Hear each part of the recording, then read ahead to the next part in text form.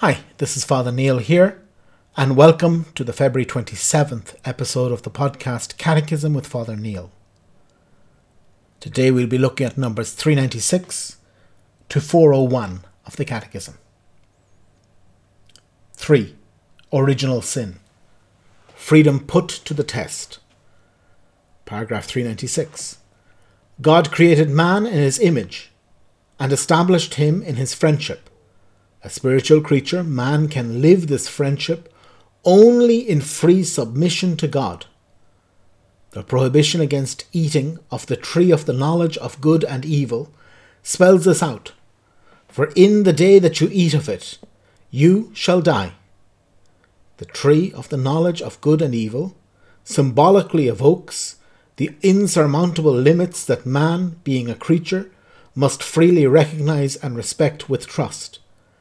Man is dependent on his Creator and subject to the laws of creation and to the moral norms that govern the use of freedom. Man's first sin, 397. Man, tempted by the devil, let his trust in his Creator die in his heart, and abusing his freedom, disobeyed God's command. This is what man's first sin consisted of. All subsequent sin would be disobedience towards God and lack of trust in his goodness. 398. In that sin, man preferred himself to God, and by that very act scorned him. He chose himself over and against God, against the requirements of his creaturely status, and therefore against his own good. Constituted in a state of holiness, man was destined to be fully divinized by God in glory.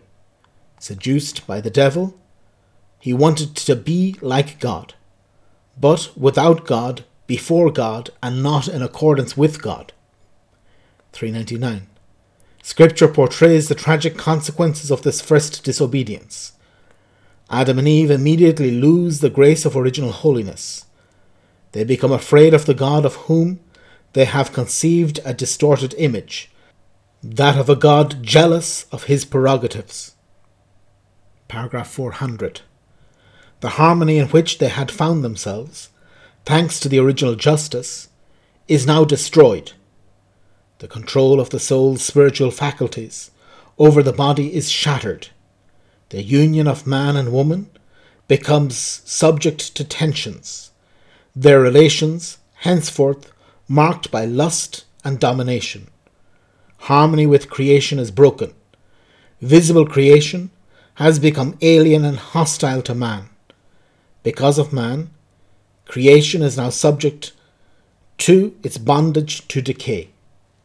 Finally, the consequence explicitly foretold for this disobedience will come true.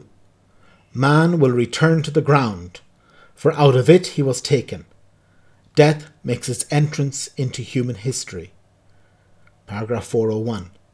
After the first sin, the world is virtually inundated by sin.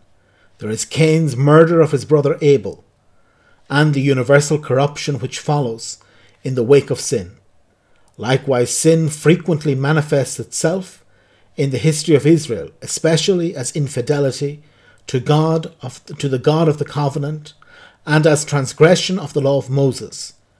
And even after Christ's atonement, sin raises its head in countless ways among Christians. Scripture and the Church's tradition continually recall the presence and universality of sin in man's history. What Revelation makes known to us is confirmed by our own experience, for when man looks into his own heart, he finds that he is drawn towards what is wrong and sunk in many evils, which cannot come from his good Creator.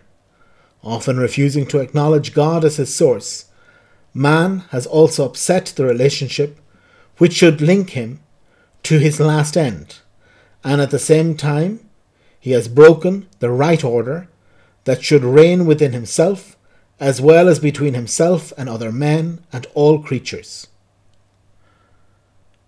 So very well, here we have the beginning of the section on original sin, and to see that this sin is truly a terrible thing. That Adam's sin is not simply to eat of an apple, even though the Bible says nothing about apples, but anyway, it's not to eat simply of the fruit of the tree. It's not some sort of a precept. We have this idea of sin many times, that sin is simply to break a tiny rule that doesn't make any difference. So the speed limit is 30. You think, well, I'm going to go 35. It doesn't make any difference. I'm a good driver. Nobody gets hurt. Nothing is wrong. If there isn't a policeman, if there isn't a speed camera, sure, we'll be fine. That isn't sin. Sin is a rebellion against God. It's something much deeper than this. Sin is to do harm to ourselves. That this idea of preferring myself to God, when I think that I am more important than God, God had this plan to divinize man, to make man like himself. He wasn't hiding anything from him. He wasn't holding anything back, but that we wanted this way to have our happiness without God. He was trying to do it all by himself, setting ourselves against God. And that this is the beginning of all our problems. This is the beginning of all the evil in the world.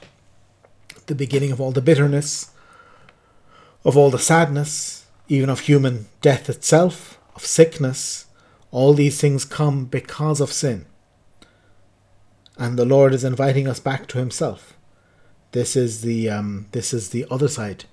I said before, talking about sin, that sin is the opposite side of the coin to the good news. But thank God, the more important side of the coin is always this good news, that there is a good news there, that God wants to help us, that God wants to take care of us, to see that he allows us to find our happiness in him. That we can find once again peace in him, that he can even bring good out of evil, that he can allow a goodness to appear again on the earth.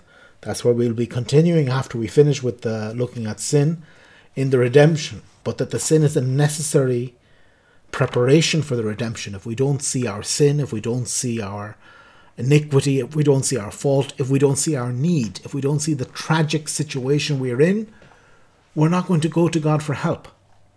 If you don't realize that you're drowning, you're not going to shout for help. You're not going to take the lifebuoy when it's thrown to you, and you'll just be finished. And this is why sin is so tragic, that oftentimes today people don't believe in sin. The people, sure, they'll believe in God. Yes, sure, they'll believe in the angels. Maybe not the devil, and definitely not in sin. And to see that sin is something that is there, that is persecuting us, and that Jesus Christ has the remedy. He has the cure. He has this forgiveness. He has this mercy. And that first of all, we need to realize that it's not mercy for somebody out there. It's not mercy for some terrible person that's in jail. But it's mercy that I need more than anybody else. So tomorrow we'll continue looking at this section on sin. And so tomorrow we'll be looking at numbers 402 to 412 of the Catechism. God bless.